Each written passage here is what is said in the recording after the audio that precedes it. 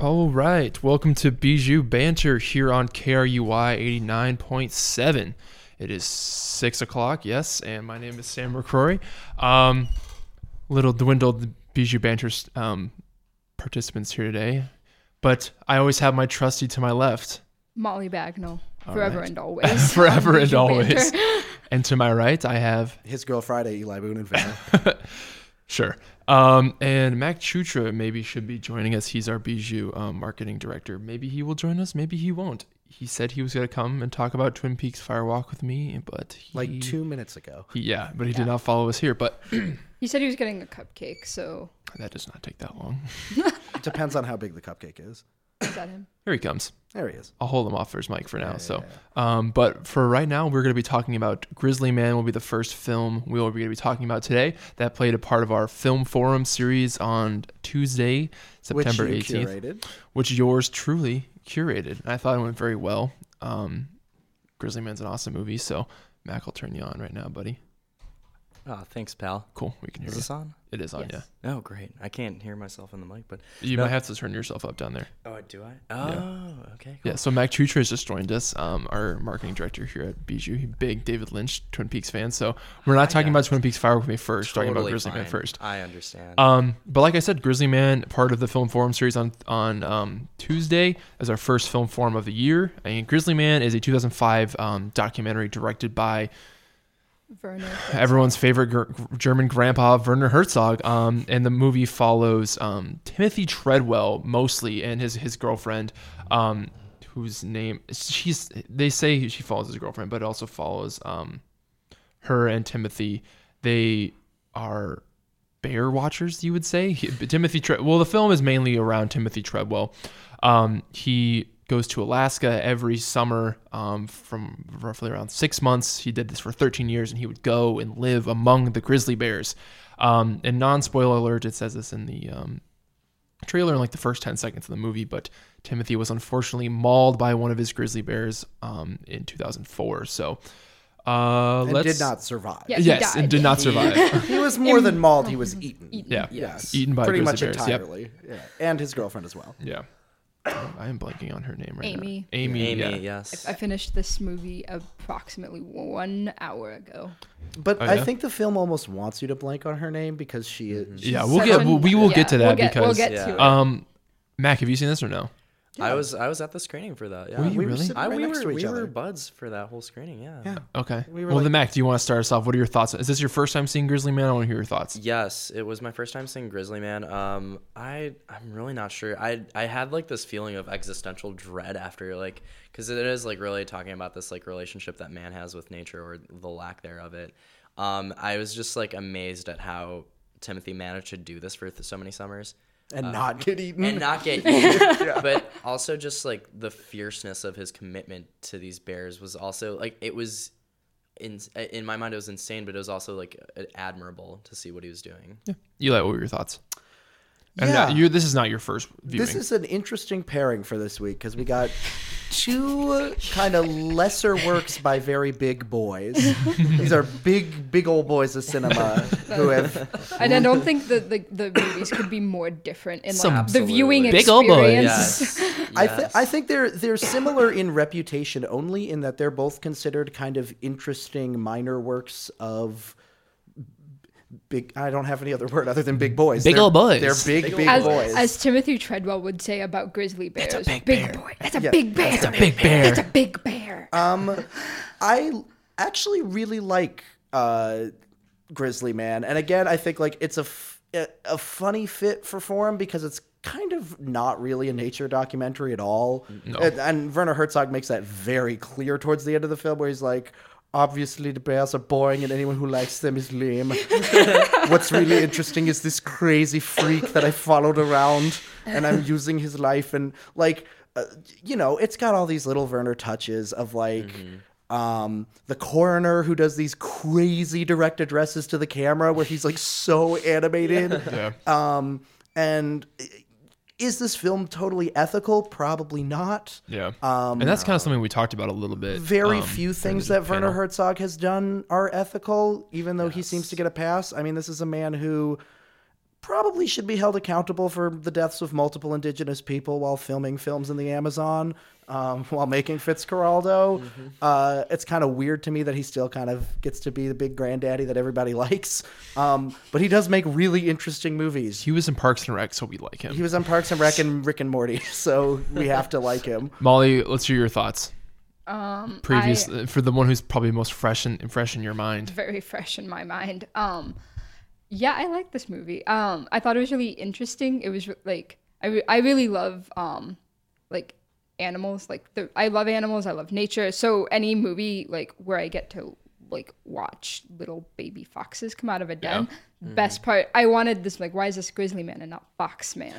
His interactions with the foxes are way more interesting. When you go in the den with that hat, I'm gonna implode. My favorite. Which is what the animal behavior biologist at the screening said at the end of watching it for Forum. One of the things he said was like he actually gets way more intense interaction with the foxes in a way that's genuinely like zoologically interesting, but he doesn't care about like that. He like comes out of the tent and like he turns around and is like, "What are you doing on top of the tent?" It's like, he's like, why a little is this not Disney that hat is very important to this expedition. Yeah. Never seen wearing hat at all during film. That's true. Yeah, I really like this film. Also, I think one thing I really like appreciate, which is maybe speaks to like what Eli mentioned kind of briefly earlier of like maybe not being the most ethical, is that it does not hold the subject of the film, Timothy Treadwell, as like this god status who can do no wrong, but also doesn't like completely say like he sucks. Like there's like, I think it balances like it strikes a balance that I think a lot of documentaries that are like portraits of other people don't necessarily hit. It's like one thing that really irritated me about the recent documentary RBG is that like from beginning to end, the movie RBG was nothing but glowing praise. Like if you watch this, you'd be like, RBG never did a single bad thing in her life. She's never farted. She's never pooped. She's never spit. Well, all of those are good things.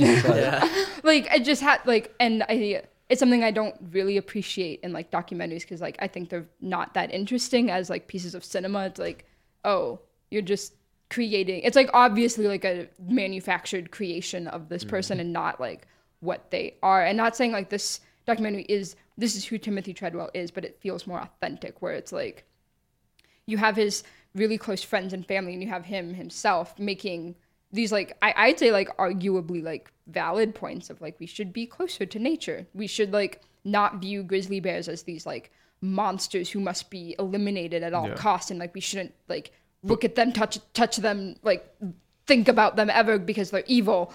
But also you are impeding on like this. Yeah, there should be a divide. There should be a divide, and like nature. you get that on like multiple accounts. It's not just like one viewpoint. You have like the really weird helicopter pilot at the very beginning who's like never appears again, but you're just kind of like, I mean, at least I was like, this guy's kind of sucks. Yeah. Like he kind of sucks, and he says like he should have respected like the boundary between the bears more, and then but then you also get an indigenous man who works at a museum who says there should have been more of a boundary between him and the bears. Yeah, he shouldn't have he basically should never been there. Yeah, and like so it's interesting how like they strike balances of There's criticism from multiple perspectives. There's so much to talk about this. One of the things that Eli brought up that I want to talk about first is how this movie is not about bears, but it's about I think it's about human psyche. And I mentioned this during the forum, but I wanted to have this great powerhouse lineup where we'd have our bear specialist who would talk about his experiences with bears. And one from the English department who kind of writes on Herzog was going to talk about stuff there, but she backed out last second, but that's okay. And I really wanted to get someone from the psychiatric department to talk on because he is basically it's a performance for him. But I got a kind of a jaded email, but that's neither here nor there. But we can talk about it now because we're not psychiatrists. But like I said, I think this movie is such about human psyche and about almost like character performance, but it's also almost I think about like psychiatric disease because you can make a case that he's very almost bipolar or he has some sort of borderline personality disorder. And Eli, you seem ready to go. I think there's sort of two big elephants in the room with this film, and I brought it up with Paul at in the forum, which is that one thing that's really interesting about this film is that it is about the environment and nature, but it never really mentions global warming. Global warming is always kind of this sort of waiting in the wings phantom figure who there's the one moment where in Herzog's narration he talks about how this is a threatened environment, and he pans over to the glaciers and he has the helicopter shots. But the other sort of phantom cultural presence that I think sort of lurks throughout this film and specifically has really had an impact on Timothy Treadwell is Hollywood. I think this is in many ways sort of the portrait of an actor out of work. This is a guy who did not make it in Hollywood and took it in the hardest way. Yeah, we were talking about that. There's an interesting, but not funny, but interesting kind of note in the movie when Werner Herzog is interviewing his parents that he was apparently second in line for Woody Harrelson's gig on Cheers. And I was talking with someone after the movie and I was like, is that true? Is that just that's all it takes? But is that Treadwell's imagination, or do you think that's him? Do you think? And his dad brings up, he's like, we never know what the gap is to second place, but I think Woody Harrelson was a pretty accomplished actor before Cheers. I know that was kind of his big. That was his big role, but he was still an act. I mean, he probably had smaller roles, but I think that one of the reasons why this film is so fascinating, and one of the reasons why I think in some ways it's one of Herzog's not best but most interesting works, is the fact that this is a film that is also kind of struggling with authorship. And the fact that this is so much of the film is constructed not just from shots that Timothy took on his camera, but that are narrated by him, that are directed by him. There really are sort of two directors struggling for control over the film. And I think Herzog at points is very conscientious of that and plays with it well. At other points, I think he takes a slightly more ethically dubious, detached perspective. For example, when he listens to the tape of Timothy Treadwell and Amy's deaths, and he has this kind of author insert moment. It's the only moment when Herzog is present on camera. But at other points, I thought like there's that whole sequence that's very funny. It's sad and funny. I mean, I think this whole film is very sad and funny all at once, where Timothy Treadwell is like ranting and raving about the U.S. Park Service, and he's swearing a lot, and he's giving this kind of like intentionally performative, kind of funny, kind of sad, kind of crazy pay into his big idea of what nature should be and how the government is getting in his way. And he obviously has this kind of paranoid relationship with institutions. But the way that Herzog frames it formally is so fascinating because it's all one take. Treadwell's doing it in one take. It's all him doing it in one take, but Herzog cuts in and out from the sound to Herzog's own VO, and you can really see the film like just totally wrestling with itself in this really fascinating way. That is ultimately, I think, the sort of meaty, juicy, rewarding part of this film is that even in order to do this, there are unethical parts to it, but just seeing the sort of cracks in the seams and the way in which Herzog will leave in Timothy flubbing lines and trying to do things over and over again, and the way that he's clearly constructing himself through his own images, and then that's all filtered through Herzog, is so fascinating. And I also love that scene because Herzog has this super catty moment where he talks about how, yes, I too have seen an actor like this. I have had to deal with this, and he might as well have. Did you know I am a director as well? but specifically, anyone who knows Herzog knows that he's talking about Fitzcarraldo and working with the lead actor on that, who he literally went into his tent in the Amazon with a handgun and said, if you don't finish this movie, I'm going to shoot you and kill myself. like he tried to get into that actor's house and burn it down and kill him multiple times. Okay. Molly or Mac, any points on Eli's comments about the kind of the performance based of, or even the struggling directorials of both of our. I thought that was one of the like super interesting was when like kind of the layers of Timothy Treadwell's like persona are being peeled away, because like at first it's just like, oh yeah, he lived with the grizzly bears, he protected them, and I'm walking away from the movie still like very confused about how he was protecting them. No, he got them all killed. Yeah, I was like that was like during the movie, he was like, I'm protecting these bears. I'm like, you're not.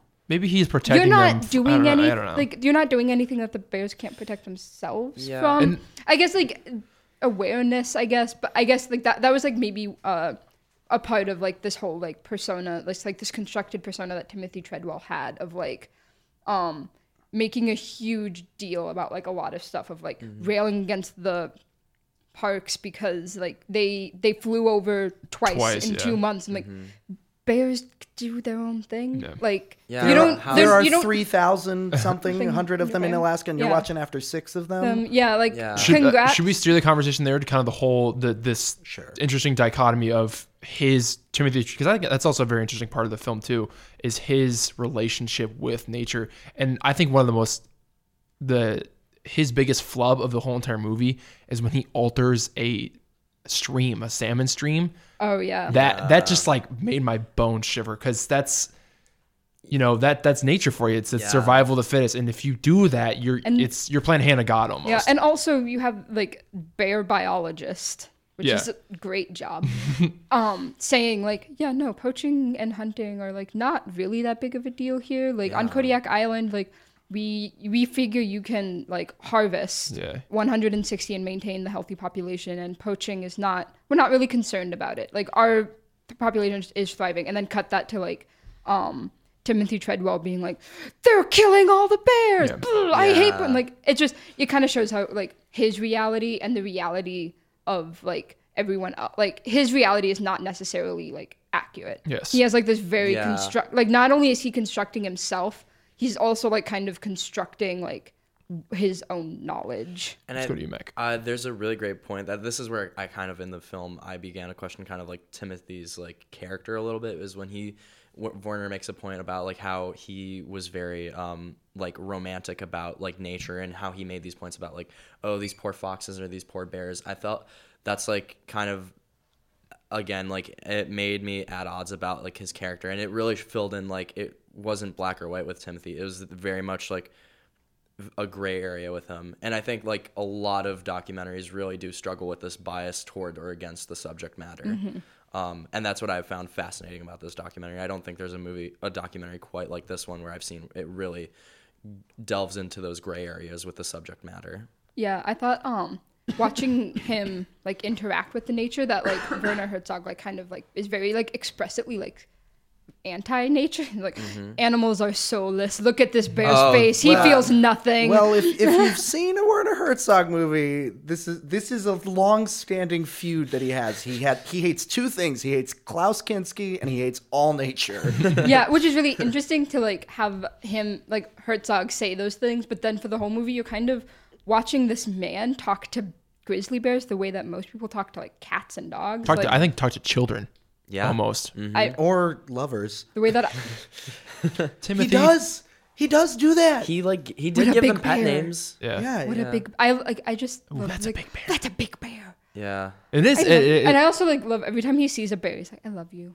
Yeah. I love you. And that Molly makes a good point, because that's another reason I think why this movie can be so great and so widespread acclaim to most people, because it is also a movie just to look at bears and Pooping. just not okay. When the he- poop, when he bears touches poop like That what? scene was fascinating. I loved that. Like the fight. Yes, and That so was yeah, so and we talked about odd. this. I asked this to Tracy, who's on our panel, and she teaches a nonfiction class here at the university. I'm in that class. You are cool. I'm in nonfiction filmmaking. Yeah, she was one of our panelists. Nice. And I asked her, and I was like, "What do you make of Timothy Treadwell's documentary skills? Because he catches these like amazing moments of bears, and we're talking about specifically this moment where these two bears are fighting to mate, and it's like It's like Clash of the Titans. it's like Yeah. Planet It's Earth. It's like amazing. something Richard Attenborough would do, and you're like, this is insane. First of all, it's David Attenborough. Yeah, I'm David sorry. Attenborough. Richard Attenborough Is is his the brother? Jurassic Park guy. Yeah. Sorry, my bad. I'm very passionate about Planet Earth, and also I'm glad you mentioned that, because while I was watching it,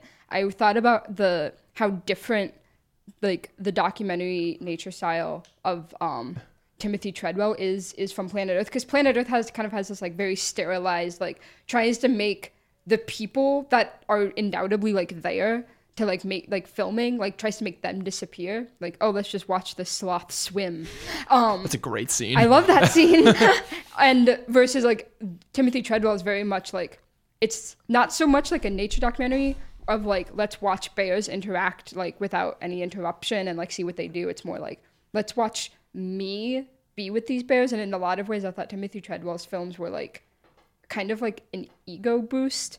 He's like, I am doing such great work. I am protecting these bears. Look at what I'm doing. I'm so special. Yeah. Like, I have a really good connection. I think Eli's gonna say the same. You kind of brought up the same point that Eli asked a question like exactly like about the difference between Planet Earth documentaries and like this type of documentary, and I think you have something to. But also, I think this is ultimately what the film is about, which is like, you know, Herzog says this is a film about man's relationship with nature, but more specifically, I think it's about humanity's need to impose narrative and meaning on a patternless universe that is ultimately unpredictable and random and fundamentally inscrutable. And I think Herzog is definitely guiding our direction towards that ultimate conclusion when he has this like long monologue at the end that's the most Herzog part of the film, where he's like, when I look at the bear, I see nothing. I see death and chaos and poop and nothing.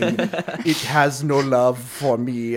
And so like, to a certain extent, I want to almost push back against it because it's guiding my hand so much. But I do think that like this is a movie that's valuable in our era because I think one of the fundamental problems we've had combating climate change is a need to create a Manichaean narrative of heroes and villains and beginning, middle, end resolution, where in fact what we're dealing with is a far vaster, less predictable, more systemic problem than we've ever really encountered before. Right. And so Treadwell's approach to the paramount problem of our era is to tilt at windmills and throw stones at giant corporations. He has no real sense of what he's up against, and ultimately he becomes this completely pathetic, totally delusional embodiment of the worst tendencies of the sort of well-intended liberal, which is that his vision of the world completely breaks his brain, and he's left with this childlike view of the environment, which in and of itself is obviously incredibly important. It's arguably more important than anything else in the world, especially right now. But Herzog doesn't take it to that extreme because climate change is kind of always in the background here. But this film came out the same year as An Inconvenient Truth. And I think when you pattern them, when you layer them on top of each other, you realize like part of what's so fundamentally tragic about Treadwell is that I do think, even though he's an extreme version of this, he does stand in for a very myopic, short-sighted version of a real outlook that has affected and restrained the ability that we have to actually fight for the environment. Any comments on Eli's I little rant there? Yeah. When you were talking about that, I think that comment you made really reminded me of the scene in the film where, you know, it starts raining, or he starts begging for rain. Oh, yeah. And then it starts downpouring, and he's like, oh, I believe in God. I believe, you know, all this stuff. And I was like, you know, Timothy, like, what are you doing, man? Like, it really started to make me question. It's like, you know, is this like how people think about climate change? Is this how we think about nature? Because if so, then we absolutely have it wrong. And we need to rethink our perspective on nature. I was gonna say, like, there's a certain aspect of like, what are we like worshiping? Right? When we talk about nature, we could, like, for a lot of people, they worship God, all, you know, whatever religious like deity that they have. Or are we worshiping like a version of nature where everything like makes sense? We have like a narrative, and like as Eli pointed out, we see a lot of times Timothy Chalamet, Timothy Treadwell imposing like a narrative on bears and foxes in the same way that people impose narratives on their pets. I mean, I know I do it. I'm like, I have my cat, and I'm like, she's so mad at me, and she's just not even like responding to anything. Like, it's like a tendency that people have. Or like, I think what maybe we should, this is like maybe like a really personal view of like worshiping nature as like just like it is, like it is, and it's going to be no matter what we do. And we're like, a particular kind of nature worship should not just us being walking out into the woods and saying, I'm one with nature now, and like like suppose that we can somehow disappear into it, which is what Timothy Treadwell like apparently tried to do, like become as much like a bear as he could, but that's not necessarily like what we should be looking for when we talk about like worship, nature worship. We shouldn't be doing like trying to like disappear as humans into like an environment that is so not suited to us, because the bears don't receive anything from it. The bears are just bears. They would have done everything they did if Timothy Treadwell was there or not. And Timothy Treadwell on like still, I don't know what he like added to like the environment when he was there. And we never know if he you know, because and one of the things Tracy brought up too is we never see, he recorded 100 hours of footage. We never see what he's doing in the rest of those hours. We never know if he's, again, artificially changing the environment to like actually throw salmon at bears and feed them. And yeah, and you make a good point. We don't know if he's doing any good or if he's actually worsening or if this is just like a big ecosystem. ego stroke of like telling himself that he's like helping the bears, but in reality he's not. Let's go to Eli. You're gonna make our little mass point here, and then we'll do our quick. Well, I just want thoughts. to open it up, even though this is its own conversation. We really should talk about Amy. Yeah. We really should talk about the role that she. Yeah. Oh, that's right. Yeah, let's do that for the last 5 Molly, minutes. you want to take it? Yeah, I had like a lot of issues with like the way that like Amy is situated. Like one from like the very beginning, you have the helicopter pilot who said like the only real tragedy is that he took her down with him. Like kind of, and I have like a lot of issues with that. One, it like inherently like implies that Amy had like no like will of her own, like she did like as if like she did not like know what she was doing, and kind of like just infantilizes her. And also like the film like seems weirdly fixated on her for like a little bit, where it's like Werner Herzog is like going through all the footage looking for her. It's like it just doesn't. Well, and then also there's a really big obsession with like she didn't leave at the end. She stayed with him. Yeah, it's really. I think this is kind of a no good solution situation for a filmmaker in Herzog's position, because, to borrow a psychoanalytic term, she is kind of this structuring absence where, to be frank with the listener, Amy is this person who was there the whole time Timothy was there. She appears in 2 shots out of the 100+ hours of footage that he took. He pretends he's there alone when he's narrativizing. And to clarify, he was with her. She was with him his last 2 summers. He was there for 13 summers. She was with him for the last 2. And she didn't like bears. Yeah, she was afraid. She of did them. not like bears. So I think what Herzog does is a little messy, but ultimately I think it's pretty well executed in terms of you have to address her. Yeah, it's a catch-22. You have to put her there. And I also think it interestingly becomes an interesting commentary on male filmmakers profiting off of the work of women, who ultimately, in this case, make a kind of ultimate sacrifice, because his gigantic ego is not just built off of these bears, it's built off of her as well. And she dies for it. So I don't think like... Yeah, phrasing it as like, oh, the ultimate tragedy is that he took her with him too. Like, I can kind of see where that guy's coming from. It's a little bit chauvinistic and putting her on a pedestal. But I do think the way that Herzog approaches it is interesting, and it's certainly not as bad as it could be. One last thing. Have any of you seen the video of Werner Herzog talking about how much he hates chickens? It's amazing, and it totally belongs in this documentary, because he does the same thing that he does where he like shows footage of a chicken looking directly into the camera. And he's like, I look into their eyes and I just see utter stupidity and evil and chaos. I think the world would be better if we slaughtered them all. Okay, with Eli's last it's Werner terrific. Herzog impression, I'll show it to you all afterwards. We are going to do our last quick thoughts on the film. Just one quick minute on just your general thoughts, what you liked, maybe recommend it to another person. Molly, go first. I liked it. You watch it. It's fun. It's not boring ever. It's like entertaining, and it's really interesting in like I don't know, interesting ways. It's interesting. It's just I don't have a lot to say about it except that it is in fact an interesting film. Eli. Yeah, I think it's one of his best. I think you should watch it. I think you should steal it, because you should not support Werner Herzog. There should be justice for the indigenous peoples of the Amazon basin. Despite Werner Herzog's just cynicism, I did enjoy it, but I don't know if I'd recommend it, actually. I don't know. I liked it, but it's just like... Why wouldn't you recommend it? It's not for everyone. It's definitely not for everyone. I felt like after the movie, I felt uncomfortable. Yeah. Like there were just a lot of existential themes for me that were like addressed in that film. But I don't know. I'd still recommend it. I don't know. I struggle. 10 seconds ago, you just said you wouldn't recommend it. I guess I'm struggling with how I would like how Max having an existential crisis right now. Yeah, seriously. I don't know. I would be like it depends on the person. If you're up for anything, go for it. If you're more sensitive to those issues, then Yeah. If you're like a hardcore kind of, I don't know, if you love bears and you're hardcore environmentalist, maybe not for you. I think we all know my opinion on the film. I pitched this film for Forum and we got it, and I love this movie. It's like my favorite documentary of all time. It's hilarious. It's kind of heartbreaking. I describe it when me and my other friends describe it as the most unintentionally funny movie of all time.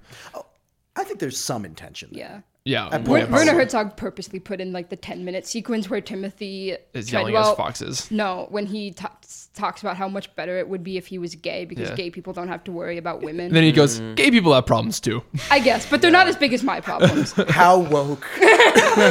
Timothy Treadwell, woke master. Anyway, this is a great film. I recommend it to a lot of people just because, excuse me, on the sheer level, I think just has great footage of bears, and it's an animal, especially coming from Iowa where you don't see this animal a lot, and you just see them in zoos where they're just swamped. You don't see them most places. Yeah, if you're an average American, you probably will not see a bear probably in your life unless you go to Yellowstone or. I saw a black bear in upstate New York once. That's a different animal, though. Yeah, we're talking about grizzly bears, Molly. I meant it as an expression. I didn't mean it that way. Anyway, Sorry. It's a good one to go see. Definitely, if you like to see animals, honestly. So, that is Grizzly Man. That was a part of our Film Forum series.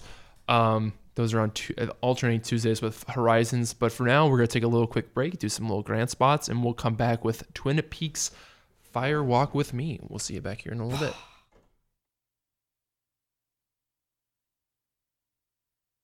Support for KRUI is provided by Little Village. Little Village is Iowa City's independent, community-supported news and culture publication. Little Village's event calendar connects readers with critical cultural opportunities. Through journalism, essays, and events, Little Village works to improve our community according to core values: affordability and access, economic and labor justice, environmental sustainability, racial justice, gender equity, quality healthcare, quality education, and critical culture. Little Village can be found in print editions at local businesses in Iowa City as well as online at littlevillagemag.com. Support for KRUI is provided by Little Village. Little Village is Iowa City's independent, community-supported news and culture publication. Little Village's event calendar connects readers with critical cultural opportunities. Through journalism, essays, and events, Little Village works to improve our community according to core values: affordability and access, economic and labor justice, environmental sustainability, racial justice, gender equity, quality healthcare, quality education, and critical culture. Little Village can be found in print editions at local businesses in Iowa City as well as online at littlevillagemag.com. All right, and we are back with Bijou Banter on KRUI 89.7. You can listen to us on the radio, and you can also listen to us on krui.fm online too. So, a little fun fact there if you are not in your car.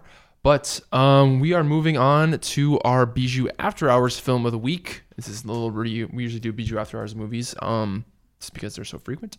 And this week it was Twin Peaks: Fire Walk with Me, the 1992 prequel to the series Twin Peaks, directed by David Lynch.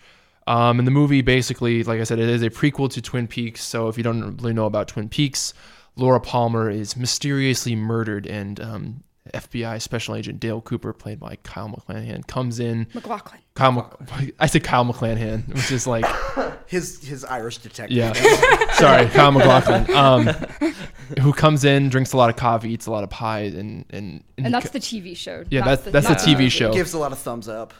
It's a lot of thumbs up, and basically the show is he comes in and he investigates this murder, and there's a lot of psychological horror in the show, and he kind of mingles even more in the film, honestly, and he mingles with the interesting residents of Twin Peaks, Washington. So, but this is Twin Peaks: Fire Walk with Me, so you'll see a little more background into Laura Palmer's last 10 days of her life. So, let's start with Molly, because I know you I forget what your quote was last week. You're like, Twin Peaks: Fire Walk with Me, we're doing it now. Put my foot down is what you said. I think quote for Did you program this? Was this your pitch? This was Emma Gray's pitch. Okay, cool. Yeah. Where is she? I don't know. Unfortunately, she's not here. But Well, Molly, Hit us with it. This is your quick reaction to the film, and then we'll dive in. I adore this film. It is one of my favorite films that I've ever seen, and it's one of the films that it is not at all enjoyable to watch, but it is one of, I think, the most important films that I've seen on this particular issue. I don't want to say it should be required viewing, but I feel like it should be required viewing, and it's just amazing, painful, horrifying. I cried almost the whole time, took an hour and a half long walk, and smoked 6 cigarettes afterwards. And it is How much pie did you eat? none. Kids, you if you're think listening, I can cigarettes eat are after bad that for you. movie? It's horrifying. No, like it's so No good. cigarettes are good for you? What? No, never mind. Oh god. I thought you were saying no to my statement about how cigarettes are bad for you. And I thought you said no, and I was like, No, because Science is still out. the science is still out on if I'm cigarettes about to are bad make for you. Molly very sad. no. I'm Which ready is- Turn for off his this. mic. You're about to hate my opinion even more than if I said that I hate this movie, because I don't hate this movie. I think this movie is kind of pointless, and I say this as a big Twin Peaks fan. I don't think it's bad. In many ways, it's quite good. When we have both regular season 1 Twin Peaks and also Blue Velvet, I don't understand the need for this film. I don't really care what happened to Laura Palmer beforehand. I kind of feel like it's fine. What I like about Twin Peaks is that it's not purely a David Lynch project. It's a David Lynch, Mark Frost project. And the fact that Mark Frost is not there for this film means that this movie is like, yeah, it's better than Dune. It's maybe better than Lost Highway, but like this is I know that Fire Walk with Me has gone through a critical renaissance. I know people now consider it more of a major Lynch work. It does very little for me. It's fine. I don't hate it. I just don't really see the need for it. And then we're gonna have probably a very contrasting view. Back to Molly's point with Mr. Mack over here. I loved this film. I've never seen it. I kind of waited until I'd seen season 1, season 2, not Fire Walk with Me, The Return, to watch this, especially on the big screen. I think it does like a lot of justice, especially like when you pair it with like The Return and like what's going on like in season 2. I also think it's like kind of like a playground for the more abstract and surrealist stuff that goes on in Lost Highway and Mulholland Drive and Inland Empire. I think that's like, But all of those I think are better movies. that's fair, but sorry. but I mean, you know, we all have. I know have, I'm being a That's totally curmudgeon. fine. Let Mac talk. Let's hear his points. But I'm gonna kind of like bring it out. We all have that one album that like we listen to that it's like, wow, this could have been such a much better album, but we kind of like fill in the gaps with our own thoughts. That was my reaction with this film. I think I've never seen a crowd be as anxious and tense in a film scene screening as I have last night. Like there was a glow after everyone was leaving last night, and I really like. That's I think was another part of the reason I really enjoyed that. A glow of what? Just like I mean, people. Everyone is horrified. There's a nervous energy. A nervous glow? It is nervous. Yeah. Like, yeah, it is nervous energy. It's like mania on screen for 2.5 hours. People were like tapping their foots, like people were just like they couldn't like watch. Like Banging a hammer. it was off. I mean, yeah, It's awful. It's like an awful viewing experience. Yeah. I think it's similar in some ways to Silence of the Lambs in terms No. of Do not compare these two movies. yeah. Silence of the Lambs is great. Yeah, but Silence of the Lambs. You're Better contradicting yourself by saying I hate this. I don't- didn't say and I then you're hated saying, it. and then you're comparing it to Silence of the In Lambs. terms of audience response. Okay. Okay. It is Okay. a heightened energy where I thought you were comparing the two. I was about to jump across this soundboard and throw fisticuffs. Right, because this movie is so much better than Silence of the Lambs. I mean, I would argue that Twin Peaks Fire Walk with Me is better than Silence of the Lambs. It is In my- so in my opinion, it is like undoubtedly better than Silence of the Lambs. Oh my gosh. Just I think Molly's just saying that because you know Silence of the Lambs is my favorite movie of all time. no, I'm saying that because Nice. I genuinely love this Okay. movie more. To Eli's point that this movie isn't necessary, I would say that this movie is more than necessary because with the original series, for many reasons, but one, with the original series of Twin Peaks, my main issue with like the first 2 seasons is that it like relies so heavily on like the kind of faceless dead girl, like beautiful dead girl trope. It's such a tragedy. How could she have died? Oh, she did cocaine. She was disturbed. That's why she died. All of that. And then, which is really problematic because you're like capitalizing on just like this repeated image of Laura Palmer wrapped in the plastic and her lips are blue. And that like- and that and then- homecoming picture. Yeah, of and her. like the homecoming picture and the whole Who killed Laura the, Palmer? yeah, the Yeah. whole first 2 seasons are all about like just really like grasping on to like this idea of a like beautiful 17-year-old homecoming queen who like died, but she was troubled. And in Fire Walk with Me, it completely explodes that and giving I think maybe the most heart-wrenching portrayal of pain I've ever seen on screen. I've like the whole, I don't know, like it's more than half, like the second part, because the film's kind of divided into like a year before Laura Palmer Yeah. dies and like then Laura Palmer's like last few days. And in that like that second part, it is just like balls to the wall. You are experiencing like Laura Palmer's like complete like emotional like pain that she's going through with repeated like rapings by her father, like almost like nightly is what like she implies, like under like the specter of Bob, the like struggles that she has with addiction to cocaine, with alcoholism, that all stem from the like repeated abuse that she's suffering at the hands of her father, and also like by extension kind of like also the like expectations that all the really powerful men around her like are expecting of her. Like Jacques from the Roadhouse is like, I'm gonna hook her up with like all these people that are going to like drug her, and then she's going to be not even like coherently conscious, but she will be sexually used. And Bobby is like using her, and James is like just like the sad boy that's like adding more stuff on. And Sad it's I love this movie. I like it is honestly like one of the most honest, heart-wrenching portrayals of pain I've ever seen. You look like you're about to say something in the middle of her statement, so we'll go to you next. Yeah. I have 2 things. First of all, I think we should also add to the fact that like let's talk a little bit about the production history of Twin Peaks here. I mean, like how ABC kind of like you know, there's a lot of friction between ABC and David Lynch, and how David threatened to quit. Or I think he did quit in the middle of season 2. Am I correct on that? I think so. And then he came back. Twin Peaks historian. Yeah, I think he came back to film the final episode of season 2. And that's why season 2 gets so bad in the middle. Yeah, I mean, Probably. there's so much filler in season 2. I mean, it's hilariously bad at some points. But I mean, I think there's that. But also, I mean, like I think Fire Walk with Me, there's a lot of motifs in that like are seen through like Blue Velvet and Mulholland Drive and Lost Highway and all these other like great Lynch films that I think like after I watched it last night, I was kind of connecting the dots between like all the films that he's been making apart from maybe Dune. I've heard friends of mine who are like big David Lynch fans, Jack Howard and Nate Corey specifically, saying that like David Lynch is a really interesting filmmaker because you see like similar motifs, ideas like show up like in all of his films, and then that like it kind of like you get the idea that this is like a filmmaker totally like consumed by like obsession with like these select motifs and images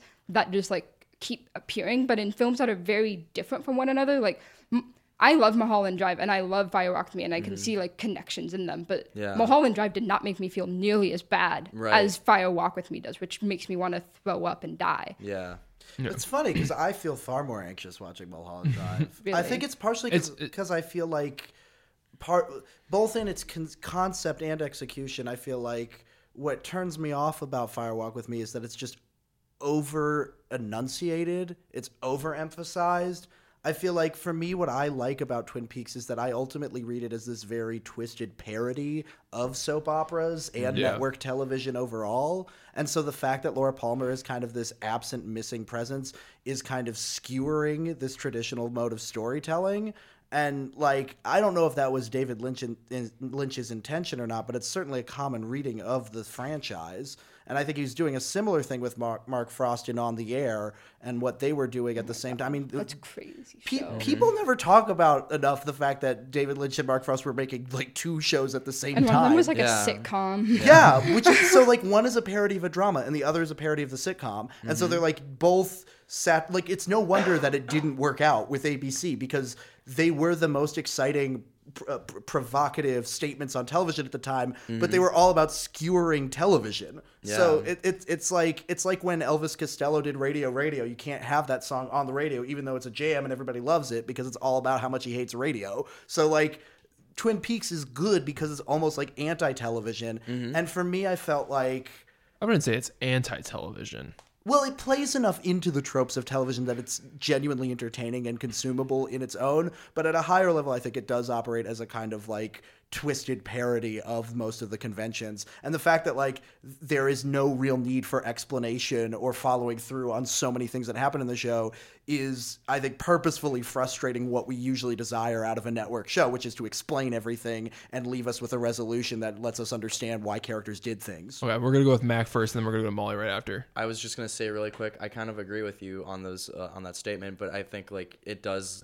The show definitely just like takes those themes of like soap operas, or even with the return, it like takes the like aspects of a revival and it throws it in viewers' faces, and it's like, this is not how it's gonna play out here. Like, Right.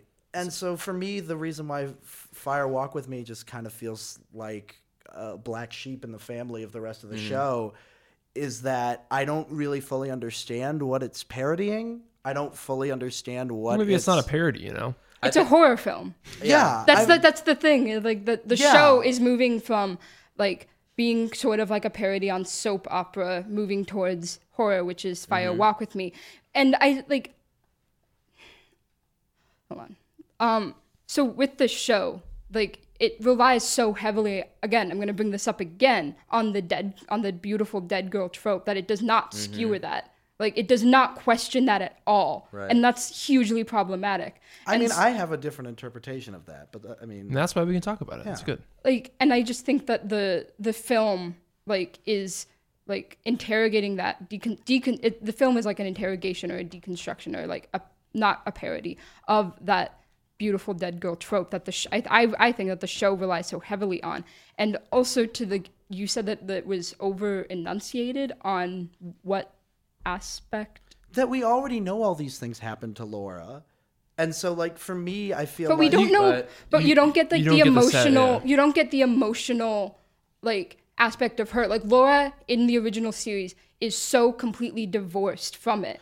She's an idea, not a person. Yeah. Yeah, and I guess, like, for me, I guess this is ultimately why Fire Walk With Me frustrates me, is that I'm not emotionally invested in Twin Peaks. I find myself very intellectually invested in Twin Peaks, and I find it interesting and funny and confusing and bizarre, and I'm fascinated by it, but I don't feel like I want to, like I'm not following these characters' subplots because I'm like, I really need to know what's happening with them. I will be honest, I felt the same way when I watched Twin Peaks. Is I was more astounded by the obscurity of it and less of the character development. I'll be honest. Go ahead, Molly. And this is can I say something just really quick? Yeah. And this is one thing I brought up to Eli. Is I'm like, when I watch Twin Peaks and I watch this movie, I'm thinking, I'm just not understanding. I'm like, is this not made for me, or am I not getting just the entirety of what he's trying to put on screen? I don't know. I get very confused when we talk about Twin Peaks, just because I don't think I'm getting the full grasp of everything. I mean, I love this film. I don't think I'm getting the full grasp of everything. Like, I love Twin Peaks. Would be the first to admit, like, don't know what's going on. Like, Yeah. I don't know what is going on with like the little boy with the mask. Yeah. I like there are parts that like I don't understand, but like I guess I'm not really seeing how you like the aspect of like not being involved in the characters also translates to not really caring about like the emotional space of a person who's like been like sexually molested by her own father for like years and years and years and years, and how making a film that fully like explores that emotional space, a space that like David Lynch got like exceedingly like eerily accurate. Like Yeah. David, like he received letters from people that had been sexually assaulted as children, and they said, "How did you get this so accurate? Like, how did you do this?" And like I can just say, like, not ever having experienced anything close to like what Laura Palmer experienced, that like even I like watching this film, like it is scary how like different emotions, like you can like put a name to them, but you can't necessarily like depict how they feel. And then to have that like depicted with such like rawness on screen is really truly like inexplicable how he did it. Yeah. And so I'm just like, even if you're not like interested in like the characters of Twin Peaks, I don't know how like, I guess I'm not really understanding how like that translates to not really caring about the film because you're not interested in like Laura Palmer's story, because I think that's one of the like that is maybe like the most thing that's most interesting about Twin Peaks is that it does is Laura Palmer's story, and like how it's just kind of like thrown off, and yeah, you know everything that happened to her in the original series, but you're not really exploring like the emotional space of a person who's going through all that. And I think that's valid. Like no matter if you're interested in like the characters or Twin Peaks or not, this film is like a good movie standalone without watching the series. That's a good point. I think it's better if you don't watch the series. Yeah, I agree. I think ultimately what I'm saying is like, I want this movie to tie in with the show, and narratively it super does, but tonally it really does not. And for me, that's frustrating because I think I am more a fan of Twin Peaks, the series, than I am of Fire Walk with Me. And in terms of David Lynch films that speak to me at an emotional level and tell me something about pain, he has done that for me many times. He's done that with The Elephant Man for sure. He's done that with Blue Velvet for sure. He's definitely done it with Mulholland Drive, which was also supposed to be a television series. So, like, for me, maybe I should back up. I think Fire Walk with Me is pointless from the standpoint of a fan of Twin Peaks. In terms of standing on its own, that's not fair to say. As its own work of art, it's totally its own thing. It speaks to other people in other ways. It personally does not reach me on the level that it reaches Molly. Mac, let's hear your last little quibit, and then we'll have to wrap things up here. I would completely disagree with you on the point of that it doesn't tie in at all with the series. I think it ties in very well with like The Return. I mean, like, for God's sakes, it uses clips from Fire Walk with Me throughout The Return. So like that, you could say that is kind of like frustrating for me, but also I'd like to make a point and kind of bring this to the real world a little bit with Fire Walk with Me. While I was watching this movie, I couldn't help but think about like the Me Too movement. I couldn't help but think about R.I.P. Molly Tibbetts. Like that was just like a lot of like, I mean, and I think a lot of it also deals with like the culture of toxic masculinity. It's like, how do these men in power like just, like it's just ridiculous that this is like, it's 2018. We still deal with this. It's still really so real. Yeah, Like, and it's still so like raw.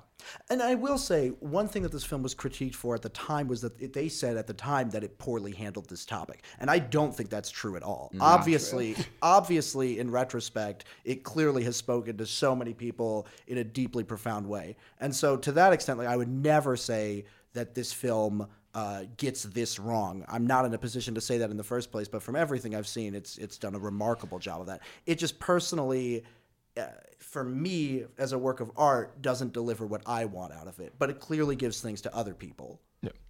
So that's definitely, I mean, this is a big, kind of, I think, two big films that we can't really grasp in 30 minutes. I mean, especially Twin Peaks, it's a conversation you could, if you see, you can definitely have over a lengthy amount of time. It deserves its own episode. That's just On a lighter note, I want to settle a debate here with the few minutes we have remaining. Well, we still have to do plugs and stuff. But is it Fire, walk with me, like, hey, Fire, come over here, let's walk together? Or is it, hey, come Fire walk with me? Fire Walk with Me. That's what I thought. But I've had friends debate this with me, and it's like super obvious within the film that it's Fire Walk as an action. Yes. Okay, all right. Okay. I thought you were going to start a whole new argument there. No, it was something a little small, trivial, which I liked. Okay. So, but definitely that'll be the end of our conversation of Twin Peaks Fire Walk with Me. Definitely heated one. Very different from the one we had about Grizzly Man, where I think that was the first film of the semester where all of us agreed that we liked it, versus this one. Kind of split. I would still recommend Fire Walk with Me. Yeah, I mean, I think if you've seen Twin Peaks, it's something, maybe a precursor to get into Twin Peaks, but yeah, maybe but a little more contrasting views versus what we talked about with Grizzly Man. And I think that's you're gonna get that general reaction across the majority of people who see this movie, where they're either gonna have a really positive reaction, or maybe an indifferent reaction, or maybe a negative reaction. I think that's maybe what David Lynch is trying to do with this film. I'm not sure, but we will leave it at that. Just a quick update on some of the Bijou programming coming up. This Tuesday coming up will be the second film, a part of our Horizon series. It'll be 1,000 Ropes. That will be at 6 o'clock. Just a little quick tidbit about Horizons. You can come. You give out a $1,500 scholarship, travel abroad scholarship. If you complete our Bijou passport, you can still come. If you saw Girl Walks Home Alone at Night, then this will add to your passport. There will probably be some redo movies. So if you didn't see Girl Walks Home Alone at Night, come to this one. There'll probably be some movies and films that you can see to get another stamp on your passport. So that will be on Tuesday at 6 p.m. And then coming up on Saturday again at 11 o'clock, part of our After Hours series will be The Truman Show. So I believe that's a 1999 film starring Jim Carrey. So I don't know if I think one of his better works. So I don't know really a lot about 1,000 Ropes, so I'm not going to dive too much into that. But I do know quite a bit about Truman Show. But that'll probably be one we'll be talking about next week, along probably with Michael Moore's new film, which was new to Film Scene on Friday, Fahrenheit 11/9, kind of a play on his 2004 documentary, Fahrenheit 9/11. So that's kind of about the Trump administration. I don't know. I haven't seen that yet. So we will talk about that next week, probably along with The Truman Show. Any closing remarks from you guys? No. Movies are good. You should watch them. Yeah, watch more movies. Movies are good. So Fahrenheit 11/9 is going to be part of our Bijou Thursdays event. Oh yeah, I always plug Bijou Thursdays. I forgot about this week. So if you want to go see if you're a student and you want to go see Fahrenheit 11/9, come on Thursdays. It'll play at 8 o'clock. It'll be a $5 student ticket, and they'll give you a punch card, $1 off popcorn, and $1 off drinks, I believe, as well. Oh, it's $2 popcorn. $2 popcorn, $1 $1 off drinks. I got it right last week, but I didn't get it right this week. But yes, that'll be going on. And like always, all these Bijou programmings, like we've always said, are free to students. Regular public, I'm sorry, you'll have to pay regular general admission price. But 1,000 Ropes and Truman Show will be free to students. But Fahrenheit 11/9 will be playing on Thursday night as a part of our Bijou Thursday series. And The Wife will be continuing through this week, I believe. Those two and Sorry to Bother You, I think you're still playing. No, Sorry to Bother You's gone, I think. Yeah. Done. 2 weeks and you're gone. Okay. But not if you're Three Identical Strangers. That's still playing? Yeah.